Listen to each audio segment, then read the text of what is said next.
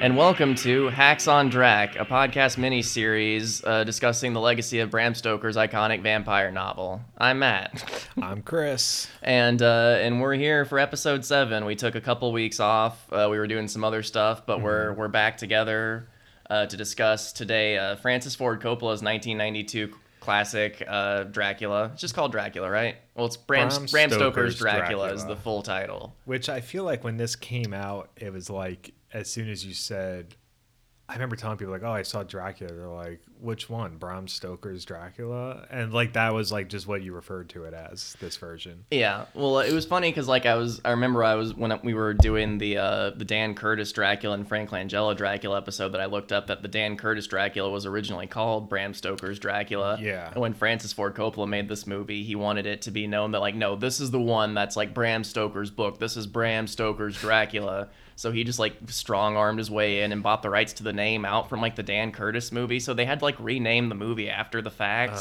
which makes it even sadder than it already is somehow. Wait, Dan Curtis one was the one with... That's the Jack Palance one. Right? Okay. where he just looks nauseous and he dies in the most anticlimactic way ever at the end. I believe we covered that in episode 5. I think that's episode 5. Yeah. And we also did our live show at QED. We showed a clip where he flipped the table over. Yes. Because we had a little show where we riffed on vampire porn to celebrate the release of our first episode in between these tapings. So for those of you tracking the history of our show, this is chronologically where this episode takes place. Yeah. So as we were saying, Bram Stoker's Dracula, Francis Ford Coppola, he wanted it to be known that this is the Dracula that's like, this is Bram Stoker's Dracula. This is like this is from the book. When you're watching this movie, this is like from the book to the screen what happens. Yeah, there's... Despite the fact that it's very different in a lot of ways. It is very different. Yeah, I didn't even realize, because like I'd seen this movie a lot as a kid, but like I never realized until we started doing this show and it started digging so deep that like, for this thing, and you watch all like the DVD features and everyone, this is like, we were so dedicated to just trying to get the book right and to do right by Bram Stoker. But now that I have all this information in my head, now I'm like, no, you haven't. Like, yeah, well, it's weird because in a lot of ways, like in some ways, it is way more faithful than anything we've seen before. It's a lot more faithful than most, but it still takes a lot of liberties that really change the story enough to where they shouldn't claim it's as true as it is. Right. I think the overall tone and like design and stuff, it seems very faithful. But story-wise, I mean, so much was added in and taken out. Yeah. And I appreciate all the changes and choices that he made. Yeah, like it's, I mean, you can kind of see why things happen the way they do, because I mean, as we've said before, like trying to make a straightforward adaptation of Dracula and at least like a standalone movie like is basically impossible. Yeah. You could maybe do like a limited miniseries or something and kind of get close, but as far as like if you're trying to make a movie called Dracula, you're not going to be able to adapt that fucking long, rambly like journals and I feel like logs pieced together thing and turn it into a movie. So you have to take some liberties, and there has to be enough similarity to where the popcorn eating masses will go see it, because this was a movie made by, what studio made this? Columbia. So there's, even though they're trying to make this artistic movie, you've got a big studio behind you going like, well, people know that Dracula is kind of like he's kind of sexy now, right? We had the Frank Langella Dracula where he was sexy. This Dracula should be a little sexy. You know, you have Francis Ford Coppola there's like, but Dracula in the book's like a gross weirdo, so he's trying to find like mid-grounds in some ways. And... I mean, it is kind of the best of both worlds in that like he starts out as the old man and then transform into young, sexy Gary Oldman. But, he has a lot of looks in this. But before we get too deep into all of that, I want to kind of talk, because some of the past few episodes we've done have been a little bit drier because they've been kind of movies that we've only seen for the first time for this. But like this one, I know is one that you have a lot of experience with as a child. This was, as you said, I think in our first episode, your first exposure to Dracula, right? Or one of your earliest? It was one of the earliest, probably not the first, but I remember seeing it in the theater. So definitely like the first Dracula that I saw in the theater. And I was only 8 or 9 years old, I think, when I saw it. Oh God! Like having just watched this again earlier today, just imagine like a 9-year-old sitting. Yeah, but the late '80s and early '90s really were a different time for taking kids to movies. Oh, absolutely. I mean, my dad would just pretty much take us to see anything. You really I was say, like, up until about like 95 or 96, like, you didn't really take your kids to go see movies. You kind of just brought them along to whatever movie like you were going to go see. Yeah. And then like just they had to like endure. Yeah, and then they started making kids movies like entertaining for adults, which is great because I got to see Toy Story 4 last weekend. Oh, was it good? Yeah, it's amazing. It's actually a really great movie. I think it's so weird that like Toy Story 4 is in the theater right now at the same time as like there's like a new Annabelle movie and then the Child's Play movie. So it's all just like living doll movies. Yeah, it's weird. No, but I do feel like this version of Dracula kind of like was my first, like it opened up my eyes like, oh, Dracula's not just this like the Bela Lugosi type, Christopher Lee type, like kind of just old man with like widow's peak fangs and everything. Yeah. And that there could be, it got me interested in reading the book because there was so much emphasis on this being like a really faithful adaptation of the book. So I think I'm pretty sure I think my brother and I got a copy of Dracula after this movie came out and we both read it. But it's obviously very different from the book. Yeah, it's still got a lot of changes there, but this movie kind of contributes a lot to pop culture and how we perceive Dracula on its own. I think the most iconic Dracula from this is the beginning one where he has like the white butt hair. Yeah, the hair that comes up into like a perfect bud on top of his head. Mm-hmm. And then he has like a weird like pretzel braid going down his back, and it's so cool though. It is really good design. Like I love it. Oh, he looks like so weird and freaky and everything, and like he's got like kind of like the old man makeup on, but it doesn't look too makeup-y, and it's like it. And he's also not like. He's not. I know we're getting ahead of ourselves. We'll discuss his appearance and powers later, but he doesn't. He does seem kind of youthful despite his age. Like the way he speaks and stuff. Like he doesn't seem like he's necessarily a decrepit old man, even though he looks like one. Because he like feeds, and that's how he, as Keanu Reeves says, he's grown young. I can't wait to discuss Keanu Reeves in this. Like Keanu Reeves is troublesome for many reasons that we'll get into in a bit. Yeah. But yeah, like the Dracula from this, I remember like, when you watch like Treehouse of Horror, like The Simpsons, like and Mr. Burns shows up and he's very clearly modeled after this Dracula. Yeah. And his shadow moves after him. And the shadow moving like independently of Dracula is kind of something that was inspired by, I don't really recall seeing that in a lot of the other ones. Like you've got like Nosferatu where like the shadow is him and it's kind of like, you see it and not, but but I do like that, where like Dracula there's that one shot where Keanu Reeves is like looking at something, you see the shadow move away and he kind of turns toward where the shadows move and like Dracula pops up behind him. It's really cool. It's really well done. So all that stuff is, and there's a lot of surreal elements in this movie too that are like, I think are great. Like just really great interpretations of the book. Totally.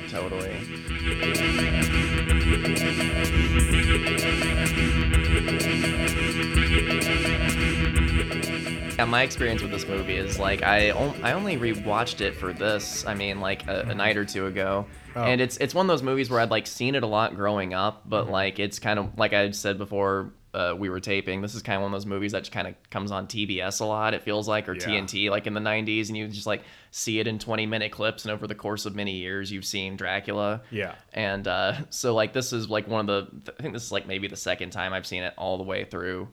For this, so that's kind of my experience with it going into this.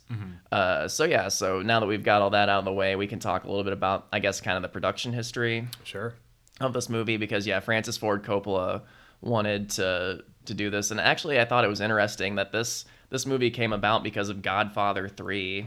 Like this is the one good thing to come out of Godfather 3, probably one of Francis Ford Coppola's least well looked upon movies. Which, I watched that recently. It really is as I saw it for the first time recently. I've seen the first two a lot, but the third one's really bad.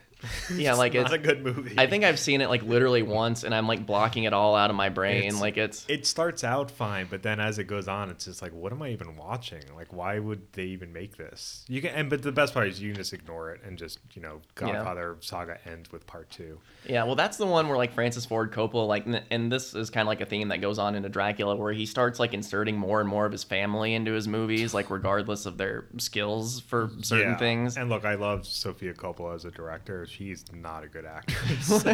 And she really does like make that movie bad. But that's another podcast. That's a story for another day. Um, But anyway, yeah. So Winona Ryder was supposed to be in Godfather 3. I think she was actually supposed to be the she was Sofia supposed to Coppola be, role. yeah, she backed out last minute. I think, yeah, and she backed out last minute. And So he's she, like, my daughter, she can do it. yeah, so he just threw her in there. But Winona Ryder felt bad about backing out of it, so she had like a lunch or dinner or something with Francis Ford Coppola and brought the script for this to his attention, and according to, this is all off Wikipedia I'm reading, but it's all has citations next to it, so I'm going to assume it's true that Coppola was attracted to the sensual elements of the screenplay, and I saw this in a interview. He said that he wanted portions of the picture to resemble an erotic dream.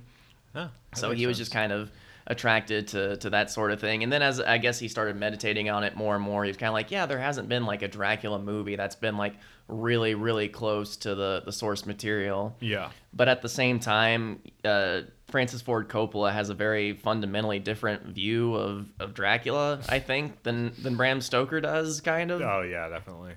Because this is another one where this isn't the first movie to have done this, as I think a lot of people claim to it, but this is the most notable one that unites fictional Dracula with real life Dracula and kind of makes them the same person. I think the Dan Curtis Dracula did that one like 5 seconds after he was stabbed on the table by going up to a painting of him. Yeah, and there's also, well, I think they reference it earlier on in the movie, but then the movie ends and I think there's just like a title card that says, yeah, there's a title card over that shitty painting of him that says that he was actually Vlad the Impaler the whole time. Yeah, but that was that the first one? I feel like there was another version we watched that mentioned Vlad the Impaler. Was there? I know there's been like some in the past that have like mentioned, you know, like the kind of like the general kind of military action of that area, because as we've said many times on this podcast, like Bram Stoker didn't really give a shit about real Dracula. He kind of thought Dracula was a neat name, and he thought some of the history was kind of neat, I guess. You know, there's those scenes in the book where he's talking to Jonathan Harker and he's going through like the whole history of like wars in the region. Yeah. So it's like got an influence, but real life Dracula is very, very different from fictional Dracula in basically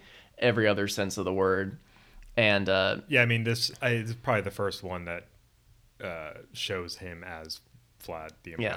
Right? And it's the most mainstream one too, because again, like the Dan Curtis one was made for like what, British television probably. I think it was, yeah, it was something like that. So it was so unless you were like a British person or like a Dracula hipster like us, you didn't have that yet.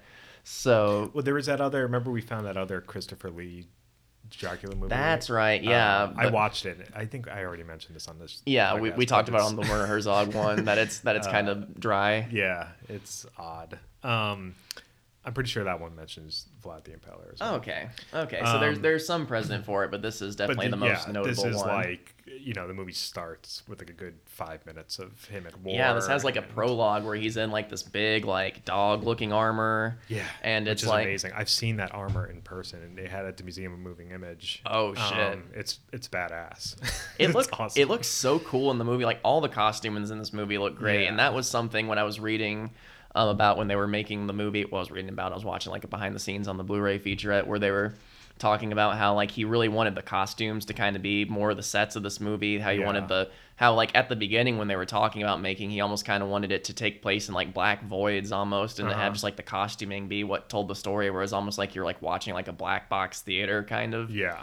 And of course, like, you know, he's dealing with the major studios. They're like, you can't film entirely in a black void, but you can still tell, like, the sets are more or less subdued. Like, even Dracula's castle, which is pretty accurate to the book, I feel like, when you look at it, it's not, like, over the top. Like, it's exactly what the book describes it as, and kind of nothing more, nothing less. It serves the purpose it needs to serve, but it's not trying to be big and iconic and flashy and showy like the Hammer one or the Universal one, or, you know.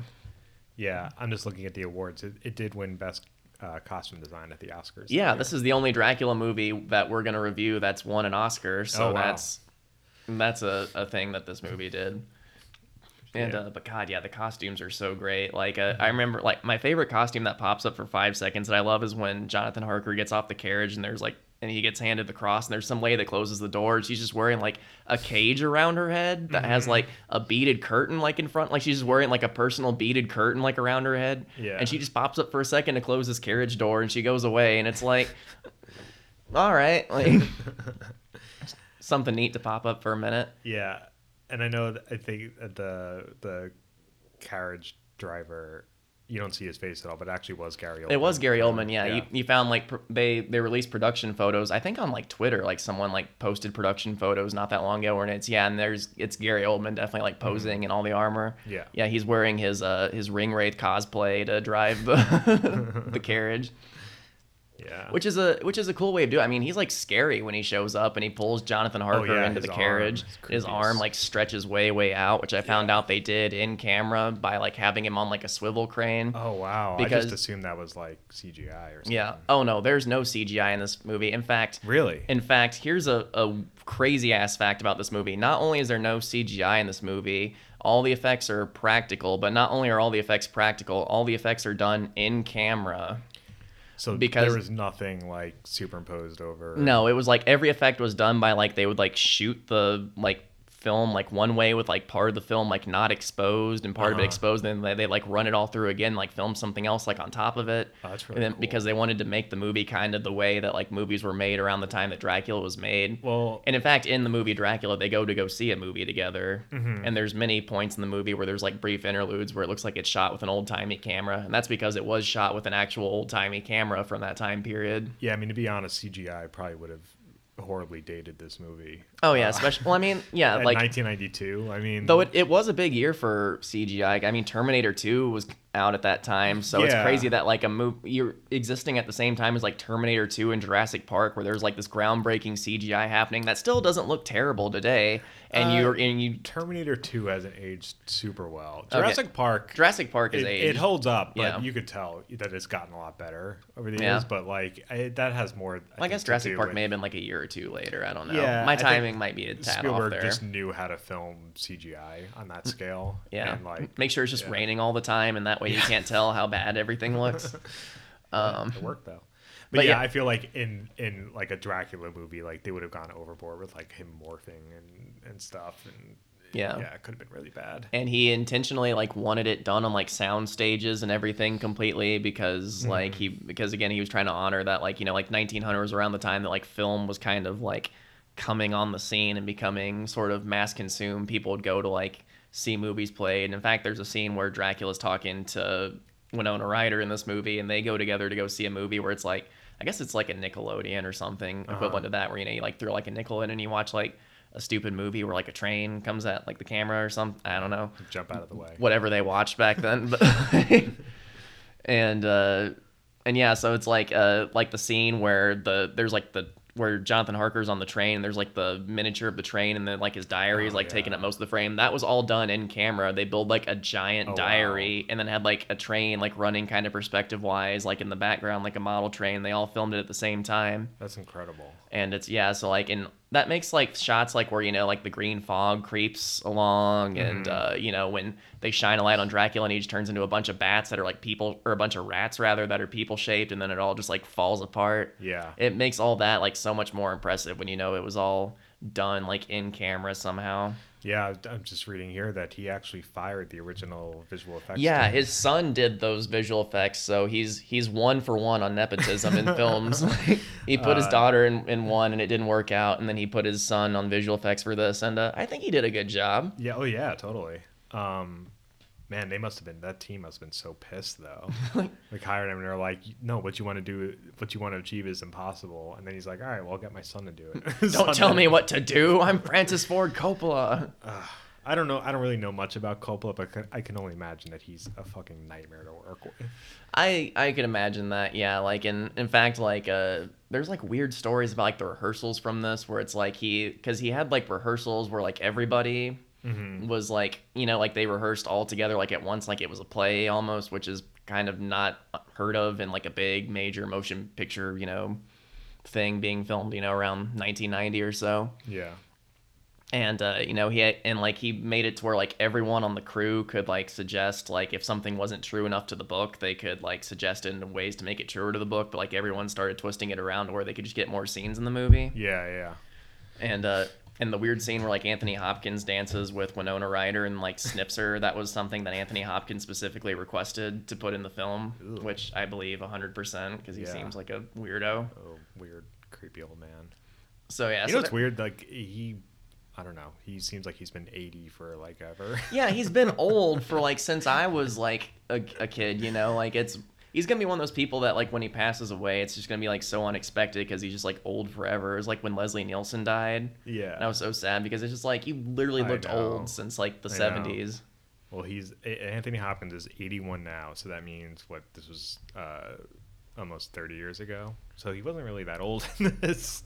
Yeah, he's just looked old for forever. Yeah. So Francis Ford Coppola, I don't know if he was ever like directly creepy, but he kind of had like atmospheres where like weirdness kind of happened, and he would and there's like definitely like shots where he's like getting in fights with like Gary Oldman on the set and stuff, and it's so funny to watch, like because there's like footage from like the Blu-rays where like Francis Ford Coppola is trying to get like Gary Oldman to do something. He's in that like full body bat thing. Yeah. And it's just so hilarious watching a man in a giant prosthetic bat costume just like stand there with like his arms crossed, just being like, so am I walking too fast? What do you want me to do? Like, I love that. I love like production photos or like footage of like people in ridiculous costumes, like just standing around just like hanging out. There's like that, there's like that photo that gets passed around on the internet a lot of Tim Curry dressed as Pennywise the Clown, but he's got like he's just like sitting on the deck. He's got like an umbrella, and he's got like a cloth over him, and he has a cigarette hanging out of his mouth. Yeah. And it's like, oh yeah, it's Tim Curry.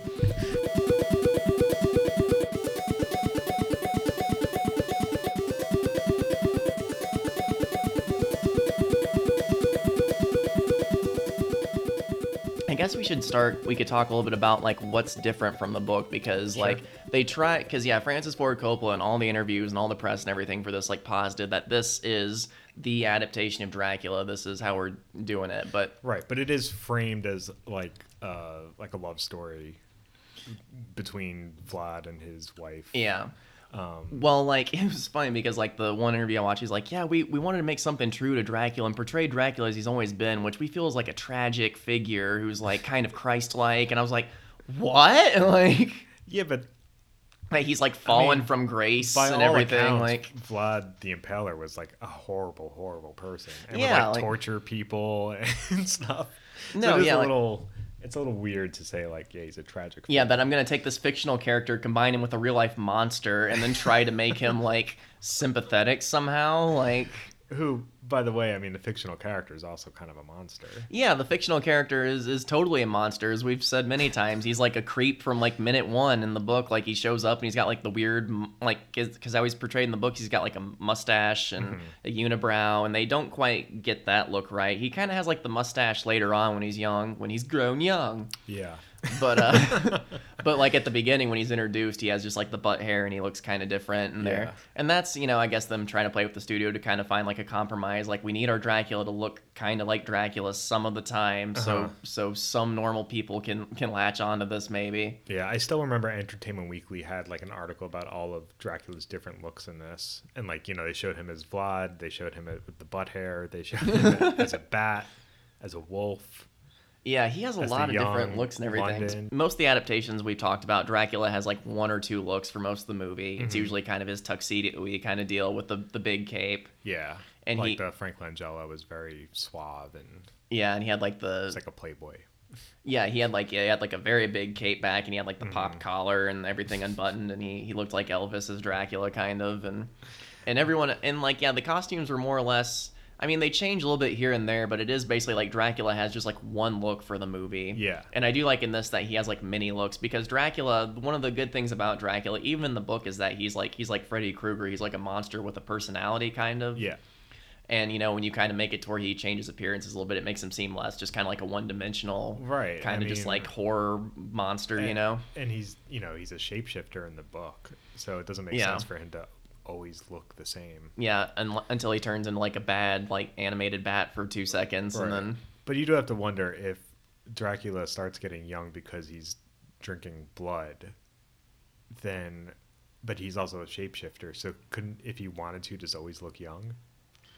Well, that's a good question. I mean, is it just that he can turn a different species, but like his youth is just like dependent on that? Like, if he shapeshifts to a wolf and he hasn't eaten yet, will he be an old wolf? And then when he like eats someone, will he then turn into like a young wolf? I mean, will he turn into like a baby pup? Will he just turn into like a puppy slowly, and then just like? I mean, they do. I mean, if you do look at the designs of him as a bat and as a wolf, like they could be as old as he's supposed to be. He's like 400 years old, right? Yeah.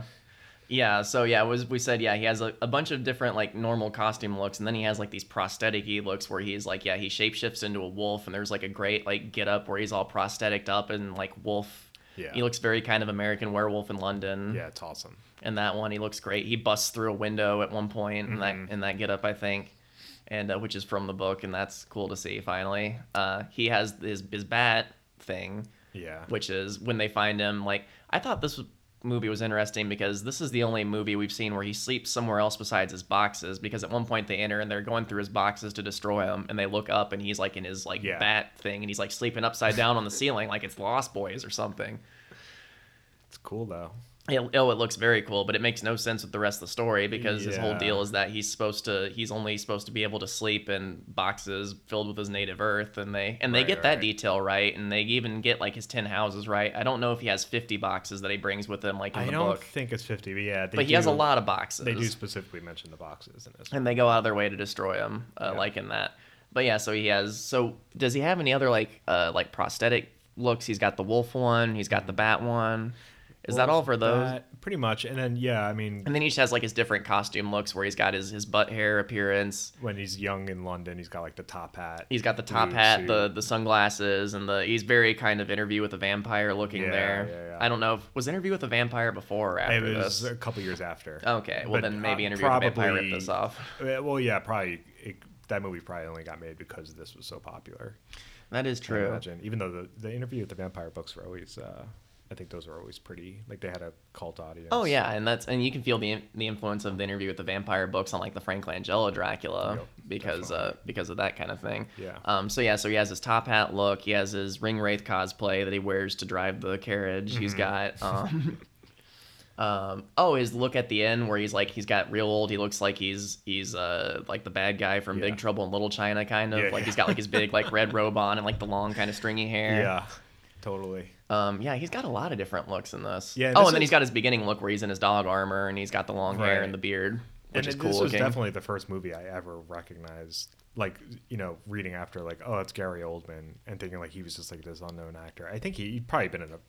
Well, he was Sid Vicious, He was Sid Vicious, I think, at this point. And that was a while before this. But this was, like, his first... I think this was, like, his first mainstream movie. This is kind of like what sent him into the big time. I'm looking at, like, Gary Oldman's filmography to see if there was anything else big that happened before this. But yeah, this was, like, I remember... Yeah, I guess this is what kind of broke him big, yeah. Yeah. And, I mean, he's been in a million movies since then. Oh yeah, like True Romance was right after this. The Professional. Those are all after though. Yeah, and Gary Oldman definitely, I think, does a good job of bringing his own take to Dracula that's unique from everyone else's, and because that's something that like you notice after a while too, is that people really struggle to do their own thing with Dracula because everyone wants to revert to the Bela Lugosi one, right? And it's not helped that most of them are dressed like the Bela Lugosi one, kind of too. So it's your instinct is to want to do that. Yeah. I mean, Gary Oldman is great in this, don't get me wrong, but there are a couple scenes where it's like really over the top. Oh, like when he flips out on Harker for like... Oh, when he like giggles about his family and he pulls a sword out and like whips it around his head like he's doing like Skip It.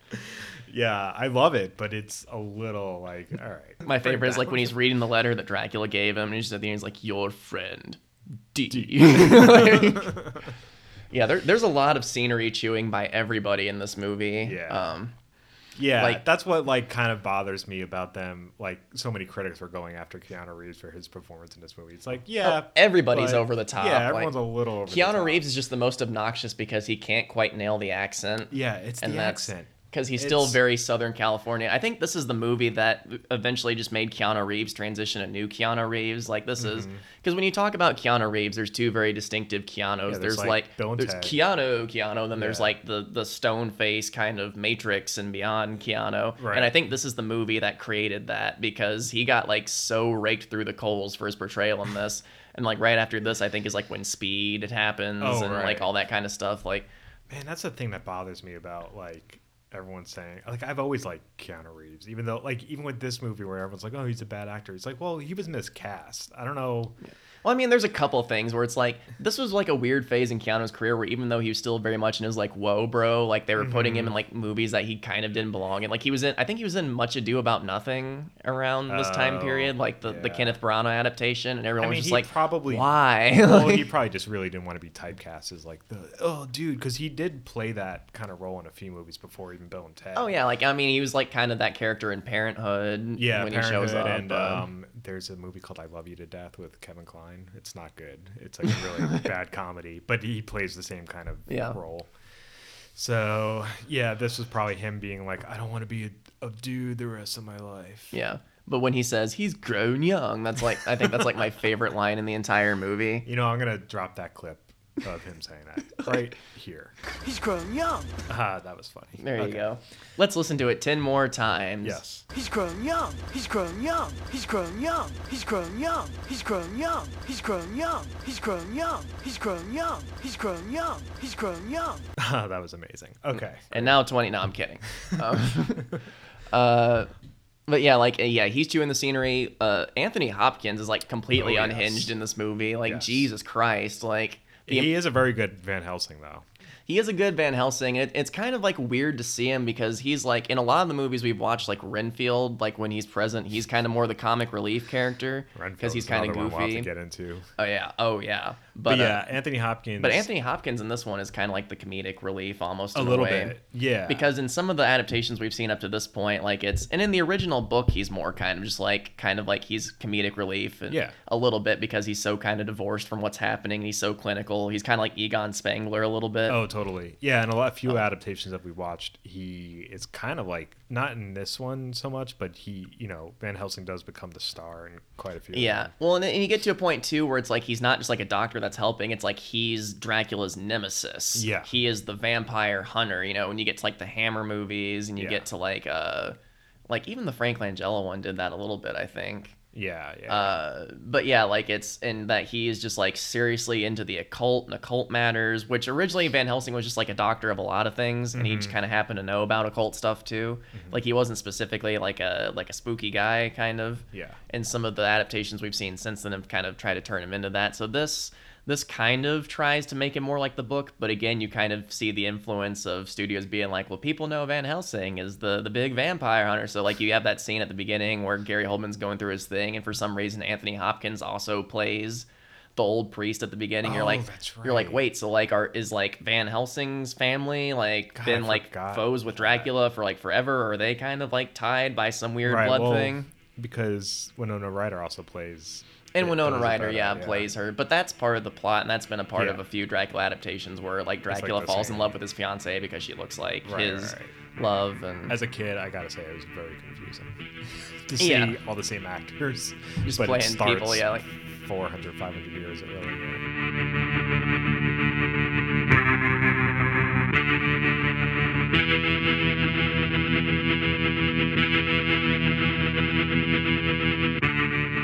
We should talk about just kind of everybody in general, because this is, I think, the first adaptation we've seen that has all the characters from the book in it, as far as like your main cast goes. All of her suitors are in it. All of the suitors are in it, yeah. Because like in the book, there's Arthur Holmwood, there's Quincy Morris, the Texan, who I think this is the only movie we've seen that's had him in it. I think you're right. It's usually just Arthur or Harker or Renfield, who's like taking the place of Harker. Yeah. And but yeah, like people usually always omit Quincy, which in defense of most adaptations, like Quincy does kind of do the least in the book. Right. He has his moments here and there, and he serves his function. But if you're trying to boil things down, he's definitely like the most expendable one. Yeah, for sure. And Arthur is played by Cary Elwes. Arthur's played by Cary Elwes, and Quincy. Oh wait, what? Cary, he's British, right? Cary Elwes? Is he? I thought he was. I'm not sure. What is? He is. He's just one of those actors that's like terrible at accents. Because like even like in the Saw movie, was he in more than one? He might have been. He was in the first and the last one, because there's that bad twist at the very, very end where it turned out that his character was like behind it all the whole time. God. Spoilers for the Saw franchise, but I just saved you 20 hours of your life. I gave up on that movie. You're welcome. Saw 2. That's about the time when everyone should have quit. But Cary Elwes is in this, and he's another one. He's not people give Keanu Reeves shit, like I think Cary Ells should get a lot more shit because he's really not a very good actor. Well, Cary Ells is just so like he just kind of like blends into the scenery. Like he does what needs to be done in the movie. He serves his function, but he doesn't stand out in any way. Like Keanu, like everyone else is so over the top and wacky, and I think that's why they get more kind of attention. Yeah. Even like Winona Ryder, who usually gets slammed for kind of movies she's in because her acting is kind of here or there depending on what area you catch her in, and this is kind of like she does fine in this, but because she's not like he's grown young or like Van Helsing like sniffing people and like cackling in people's faces, like they kind of get overlooked because there's weirder, bigger shit happening on the screen. Yeah. But yeah, Cary Ells, he does fine, but no, yeah, he definitely doesn't like elevate that role or anything. No. And you get when you're watching him and Quincy on the screen, you're like, yep, I get why a lot of movies kind of just do away with you guys because you're here and I get that the thing, but you're not doing too much. And Quincy's played by Billy Campbell, the Rocketeer. The Rocketeer, yes. I think this is the only other movie I can think of that I've seen Billy Campbell in. He hasn't been in a lot. Which The Rocketeer is such a great movie. If you've never seen The Rocketeer, please go find it and watch it. That's another movie I saw in the theater. God, so great. It should have found an audience. It came out in that same era with like the Shadow movie and like the Phantom movie. God. Yeah, it was after it was like the post Batman superhero boom. After Batman, when people instead of adapting actual superheroes, everyone went people like Batman. So you know what we should start adapting? Weird pulp heroes from the 30s. The Phantom. Yeah, the Phantom. The Shadow. All that kind of stuff. The Rocketeer. So, yeah, so Renfield in this one. Renfield, played by Tom Waits. Tom Waits. And very memorable performance, I would say. Yeah, he goes like, I don't know so much if he's just acting or Francis Ford Coppola is just like, Tom, just be as Tom Waitsy as you can, and that'll be just fine with us. Like, yeah, he goes full Waits in this. Full Weights. He's contorting his body. He's like doing his weird like low voice, and he's doing his like. And he eats quite a few bugs on camera, I believe, right? Yeah. Which have they shown that? I'm not sure if they have. Maybe the Herzog one does, but this one's obviously way more graphic and like in the face. Well, yeah, like we can just assume because the Herzog one has all the just didn't give a shit about animals in general that they wouldn't have had a problem with doing that if they did. But yeah, I can't recall off the top of my head another one. Like he's definitely like caught at flies and stuff before, but yeah, he definitely like you see on camera him put shit in his mouth like right there and chew it up and swallow it and. Yeah. And because Francis Ford Coppola in this movie was so big on like we got to do this all in camera, I'm sure like he probably like actually did it. I don't know. or I don't know if there's like fake flies. Can you still say like no animals were harmed in making this movie if you eat a fly? Do like, flies fall under that? I don't know. If someone works for the Hollywood I mean animal rights people, Herzog got a lot of shit for the treatment of rats in Nosferatu. Yeah. So. And just like he had his animal rights like person like quit the movie over that and how the horses were handled, which he wouldn't get into detail, but you do see a dead horse later in that movie, so you can make some guesses. But yeah, like I like he goes full Tom Waits in this, and he's like kind of all over the place, and he's got like his costume, he's got like these like weird like metal things coming off his arm. He's in like a straitjacket for part of it, at least. He's in a straitjacket for part of it, but like I know at the very beginning, like he's got like, and I think in the documentary I read, they said that like when they were doing his costuming, they were trying to like evoke kind of like an insect like kind of look for it. That makes sense. So like he has like these weird wire things going up his arm and to his fingers, which I don't know what purpose that serves in the movie. Like what kind of mental health care function that having just like wires going from each individual finger, like rigid wires that like kind of like stand up off your hand and then like go back into your arm. Yeah. Like, what does that do? I'm kind of surprised that Tom Waits didn't he didn't do any music for this, did he? No. It just seemed like today, it would be absolutely insane if Tom Waits didn't release a single along with the movie. Is that a thing he does? Because I mean, like I've seen him pop up as an actor in a couple other things. I just mean usually like when they have a musician in a movie these days, like they contribute a song, especially if they're like a hip hop artist or something. Oh, totally. Could you imagine a Tom Waits song about Dracula? Dracula. My Betty Sue was taken by a vampire. Gonna take her down, eating on an empire. Umpires, I don't know. Yeah, That's we just did every Tom Waits song. So That was pretty spot on. I'm also reading just in the cast list here. Monica Bellucci was one of Dracula's brides. I noticed that. I didn't notice that while watching this. That's so weird. Well, I noticed she looked familiar, and I kept meaning to look up later who she was. But the heroine of the James Bond film, The World Is Not Enough, which is how everyone should identify her on site. I know her more from there's this Italian movie she's great in. Melina, that's it. Great Italian romantic comedy. Doesn't she show up in the Matrix sequels? Yeah, she's in the second and third one. Like she hangs out with the weird albino twins? Yeah.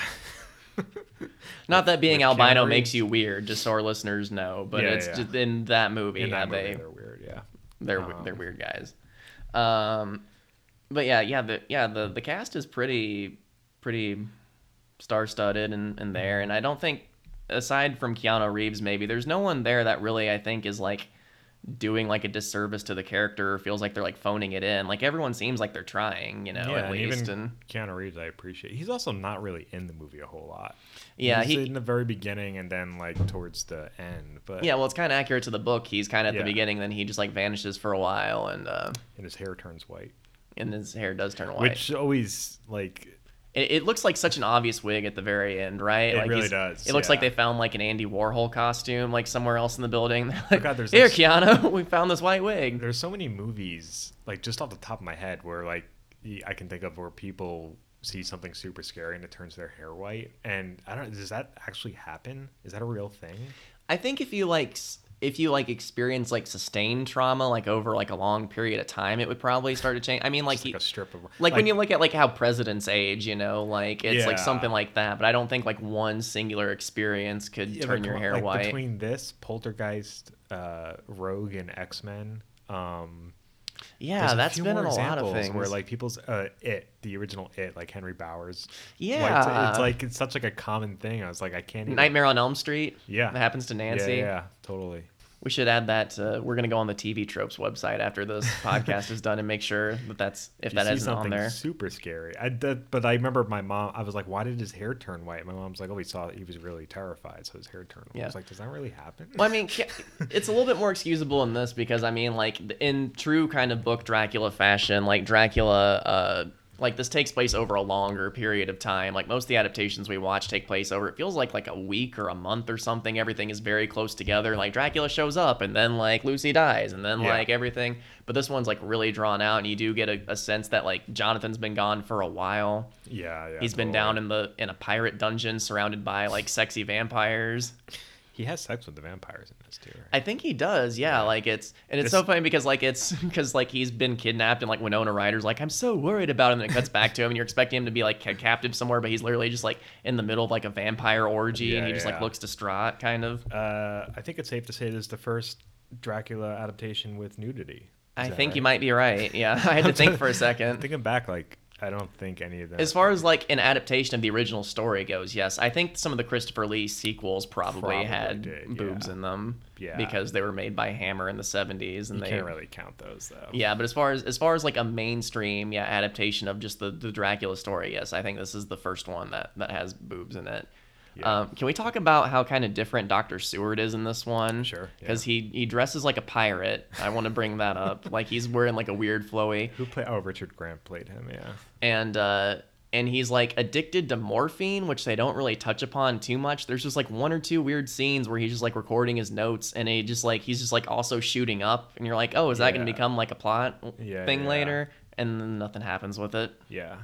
They do the blood transfusion in this one? They do the blood transfusion in this, but they don't make as big a deal about it as in the book. There's like a lot less of, for being as something that tried to like sex up Dracula as much as it could, and for trying to be as true to Dracula as it says it is, like it cuts out a lot of like the understated kind of sexuality of it, you know, of like the blood transfusions when you're reading the book. Like it's like, this is about fucking, right? Like it's everyone's clearly trying to, like, it's portrayed as like, you know, like people feel betrayed that one person gave her a blood transfusion and like not them, and you know, and I wanted to be the only one to give her a blood transfusion, and any rational person would just be like, why do you care? But like, but you know, some of that tension put in where there's Yeah, because they have all like Lucy's suitors in that movie, but then there's not really any kind of like love triangle kind of ness between them that like you get in the book, where like Dr. Seward wants to help his friend, Right. but he's like engaged to his ex-lover, but she's dying, Right, and you right. get kind of that sort of stuff. Like everyone's in the book, but as soon as like Lucy chooses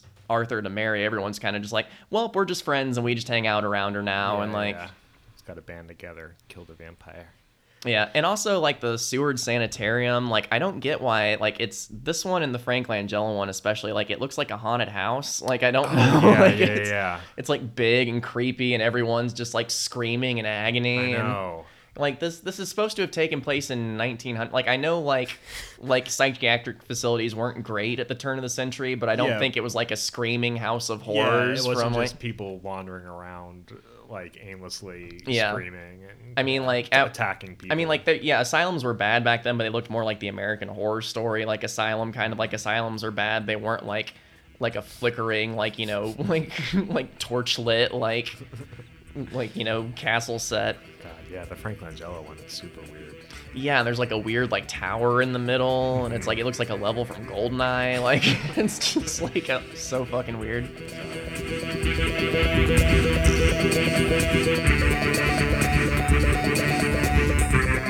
I guess we didn't talk about like Dracula's powers in this, because this gets his powers a little bit more accurate to the book, and I wanted to bring that up because they specifically mention in this that Dracula can move in the daytime, which is something that I think only the book is really done.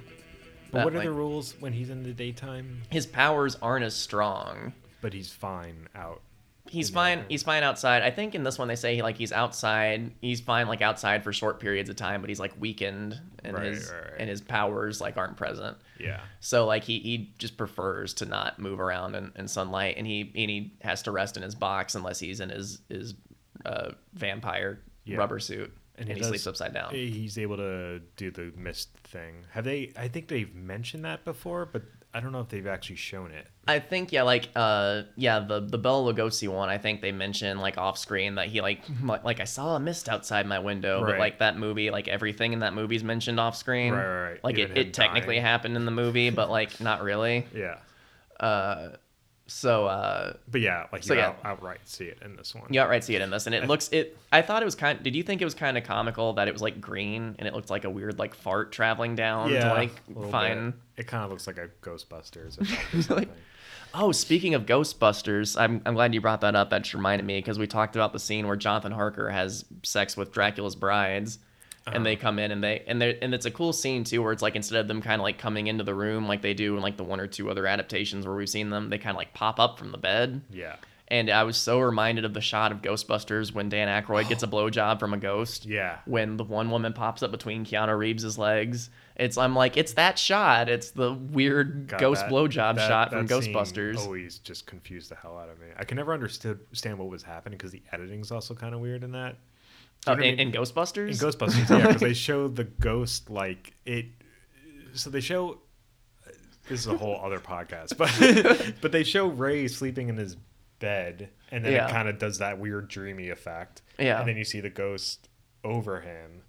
And then his pants get unbuttoned. And like, and then you just see his face, and he's just like, "Ooh!" Like, but then it goes back to the dreamy effect, and you see like him fall out of his bed or something. I think that's what happens. Weird. It's like a weird like 2-second shot that like. Yeah. It was so weird when like it's so funny in that shot, because like when I was a kid, like I'd only ever seen like Ghostbusters on TV, and that shot's like always cut out because it's like weird, it's for TV. So it was like so weird when I was like 13 and I saw it on DVD for the first time. I was like, what the fuck is this in the middle of the movie? Like, yeah, I think also originally they filmed a scene where they spend a night at a haunted house, and that's what that was actually from, and then they rewrote it to be a dream. I think for like budget reasons they couldn't actually have that as a whole scene. Yeah, but that's what that scene is all about. But yeah, you're absolutely right. If you want, we could take this tangent and like turn it into like a little like YouTube clip that's like separate from the podcast, and just like hacks on Drac tangents, the weird blowjob scene from Ghostbusters. Yeah. But yeah, no, you're absolutely right. It is very similar to that in Dracula. So I guess getting back to this, are there any other Dracula powers that like we haven't talked about yet? So he can be out in daylight. He drinks. He has to subside on blood like regular Dracula, and he grows young like in the book. Retractable fangs. He does have fangs in this. Yeah. But the vampire rules are a little bit different in this because I think to become a vampire, like a vampire has to have bitten you and drained your blood, and you also have to have tasted their blood. Yeah. I think they say. Yeah. Because Otherwise, you just die from the bite. Yeah, because I think like Keanu Reeves was bitten or something, but because he didn't taste the blood, he was fine. Yeah. And meanwhile, it gets to the end of the book, and Winona Ryder does the thing from the book where she drinks Dracula's blood from his chest. In a weird scene where like she's like kind of like the one instigating it, more than like it's like a violation like in the book. Yeah. And that's a whole other thing that we can talk about later is the whole relationship between Mina and Dracula. But yeah, power wise, I guess that's basically everything. Yeah. And he gets to kill them, you have to stake them. There's a lot of head chopping off in this. Yes, a lot of decapitated heads. If you like watching a good head chop, you're in for a treat in this because that's how all the vampires die in this. They get staked and their heads get chopped off. Yeah, I think like Van Helsing chops off one of the Dracula's bride's heads. Yes. Does he just bring a sword with him? Like, yeah. Because like I remember watching that scene, they all go to like take her down and like he has the stake on him, but then like he just turns around and he just has a sword and he cuts her head off. I'm like, did you just have that the whole time with you? Like, do you just have a medieval sword in your possession, Anthony Hopkins? Like, I believe you do, but yeah. And he holds like the head up and everything. And it looks kind of comical. Oh God, yeah, it's hilarious. Let's talk about the plot, I guess, just kind of in general. I guess the big thing, we've talked about a lot of stuff with the plot, and I don't think it behooves of us too much to like get deep into it because we've already done this 8 times. But I specifically want to talk about how this one treats Dracula because again, this is treating him as he's a real person, and you have the prologue where he's fighting in the war. Winona Ryder's his fiance. He goes off to fight the Turks, I think. The Turks, yeah. And then his enemies spread reports of his death. Yeah, like they like lure him away from his castle like as a trap, and he goes and he like kills this army, but while he's gone, they shoot an arrow into his castle saying that he was killed in battle, and then Winona Ryder, who is his fiance, Elisabetta, is so distraught that she jumps from the castle and kills herself. Yeah. And then Dracula gets back. Oh, talk about a case of like really just playing phone tag and missing each other, But Dracula gets back to the castle. They retrieve her body, and Anthony Hopkins, as a different character, like a priest or something, says like she's gone to hell. She killed herself. Yeah. And Dracula's real pissed that he's been defending God's church, and now this happened to him. That he stabs a cross and it starts bleeding blood, and he goes, "I denounce God." And that whole shot is like so weird. Like I don't understand. Like it's so just because is it just because his heart was in just like a fuck God mood and he stabbed the cross with the sword? Didn't know when that's you stab crosses, they bleed.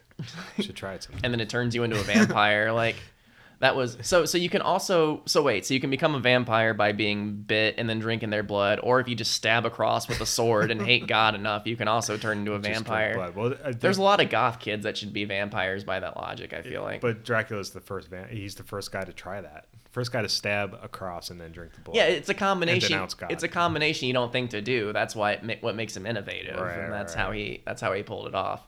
So that all happens, and then he screams, and you get the title card saying Dracula. And then most of the movies, it's very close to the book. It begins with like Jonathan Harker going off to Transylvania to do his Dracula deal, and this one kind of treats Renfield like some of the adaptations, where it's like Renfield was the original guy dealing with Dracula, and then he goes insane and is sent back, and you find out that he's kind of Dracula's slave now. Right.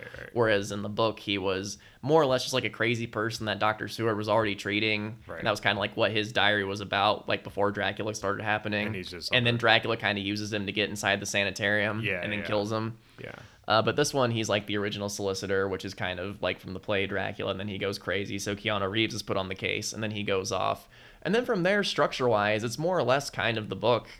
Yeah, from there. Like, aside from the changes that are made to Dracula, because, again, Dracula in the book is a very absent force for most of it. He's kind of off in the distance, and I can just hear the studio heads saying, like, well, we can't have a movie called Dracula, and there's no Dracula in it.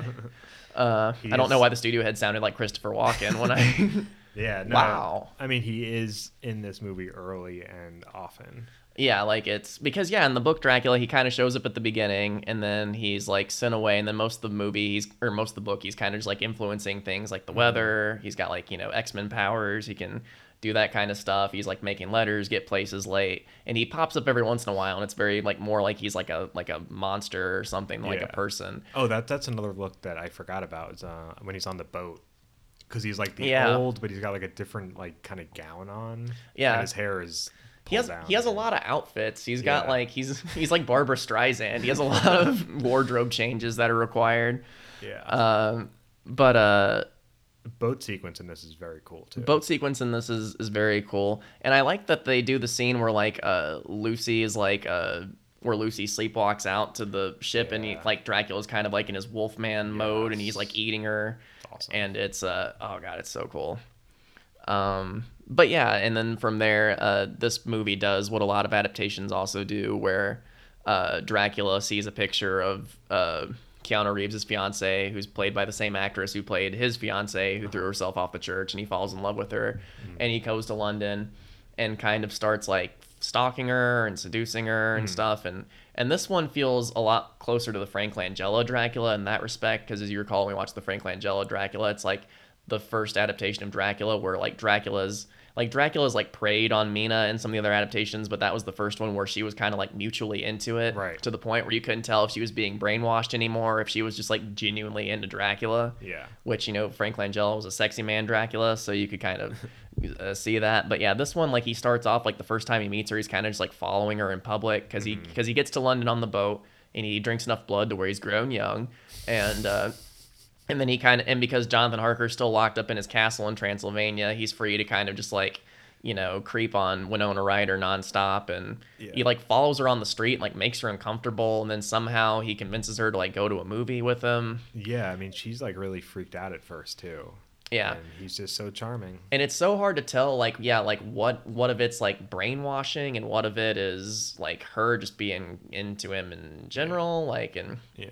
you know, and it gets to the point, like I said, where, you know, they do the baptism of blood where, you know, Dracula cuts his chest and makes her drink, and at first he's like, I don't want to turn you into a vampire. She's like, no, but I want it. And then she like drink, you're just like, what is happening? Yeah. And then the end of the movie is like such a slap in the face, because like Keanu Reeves is like I mean, I have problems with his acting in this movie, but Keanu Reeves, like, you feel like his character is a good man, and you want to root for Jonathan Harker, and I keep just calling her Winona Ryder, Jonathan Harker and Yeah, Mina, whatever. but like. Whatever. But you want to like root for them as a couple, you know, at the beginning, you know, they're like, you know, they're so sweet together and everything. And every Dracula adaptation ends with them kind of getting together. Right. And this one ends with like Dracula dying the way that he does in the book. He gets kind of his book ending where they catch his sled at the end in the snow and they like chop his neck. But then they go into a church and like him and Winona Ryder have like a final moment together. And they're like, you know, and she's like crying as he like turns back into a normal guy. So does And- she kind of remember like I guess she kind of, I don't It's know if he not- like unlocks memories of her past life, because they have that scene where they're drinking absinthe together and they're talking. but it's definitely like it's not supposed to be like just he reminds or she reminds him of his wife. It's like she's the reincarnated. There's something a little bit, well, she has a couple lines like, I feel like I've known you like longer than I Right, have, right, and stuff like that. So yeah, so there's a little bit of that there that's drawing her to him. But Which still, like, what a kick in the face to Keanu Reeves. Like Dracula, like you can make him the big bad of your movie, but like it's at the end he is the big bad, and he has to like he Yeah. shouldn't get a happy ending. That's like weird. Like Yeah, it's a little weird. I don't know. Poor Keanu Reeves. But no, but yeah, like, that was Francis Ford Coppola's whole thing, is that he, you know, he wanted Dracula portrayed as like a tragic figure, Yeah. and everything. So yeah, so that's like the big differences there. Is there anything else that you can think of that like really differs from the book? I mean, like, well, like Yeah, Renfield, Renfield kind of dies like he does in the book. He's Yeah. like slammed up against the bars and everything, and that's a cool scene. I feel like it's probably like it's going to be really hard for anyone to make a more faithful adaptation in that, like, I don't know, it would be almost like derivative if they did, Yeah. because this one does follow so much of it so closely. Well, it's hard for me to think, is just like after this adaptation, like what other way could you do like an adaptation of the straight Dracula story where you're like innovating at this point? Like it feels like there's no other ways to do it where it's like it's completely its own thing, Yeah. and is like, because at some point you're right, it's just going to become like derivative, and we've seen like it, you know, like the Dracula movies that have come out since then. I don't think there's been a big budget just like Dracula that's been like Dracula since based on then. the story, There's yeah. been like spin-offs and like Dracula Untold and all kinds of other weird shit that we're Dracula going to talk 2000, about in Dracula a Untold. podcast or two down the line. But yeah, like as far as like the big adaptations, like we're gonna talk about one more in our next episode where we talk about Dracula Dead and Loving It because it's fun. And after watching all these adaptations, I feel like we deserve a funny one. Yeah. And it does a good job of kind of like marrying together everything, and it's funny and it's worth talking about. But this is like the last like big, I think, cultural just like version of Dracula, I think.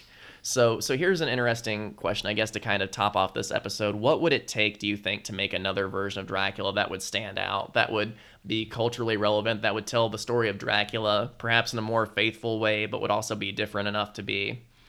Because I've been thinking in my head, like, I don't know if, like, another movie would work, but, like, I could definitely get behind, like, a Netflix miniseries. Well, yeah, you could, but even with that, they'd have to add a lot, I think.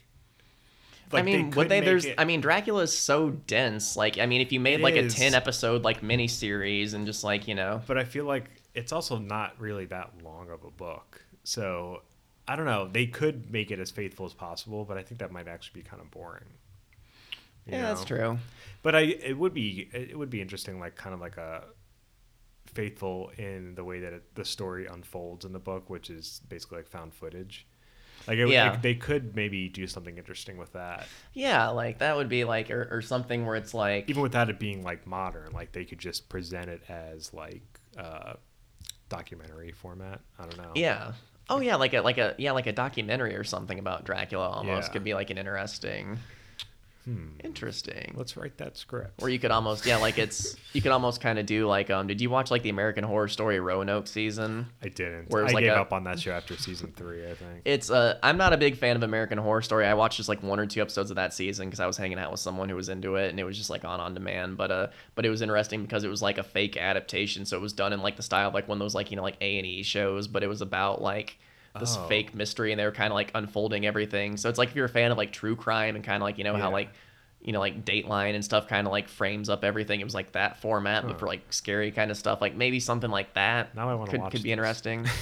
And Cuba Gooding Jr. does an okay job in it. God. Though he's in hot water right now. He's in that world now. The American Horror Story. Yeah. Oh God. Is there anything else that you can think of that like this Dracula's contributed to pop culture, or anything else you want to talk about in general about this movie? The design, just the design in general, I think is like so iconic.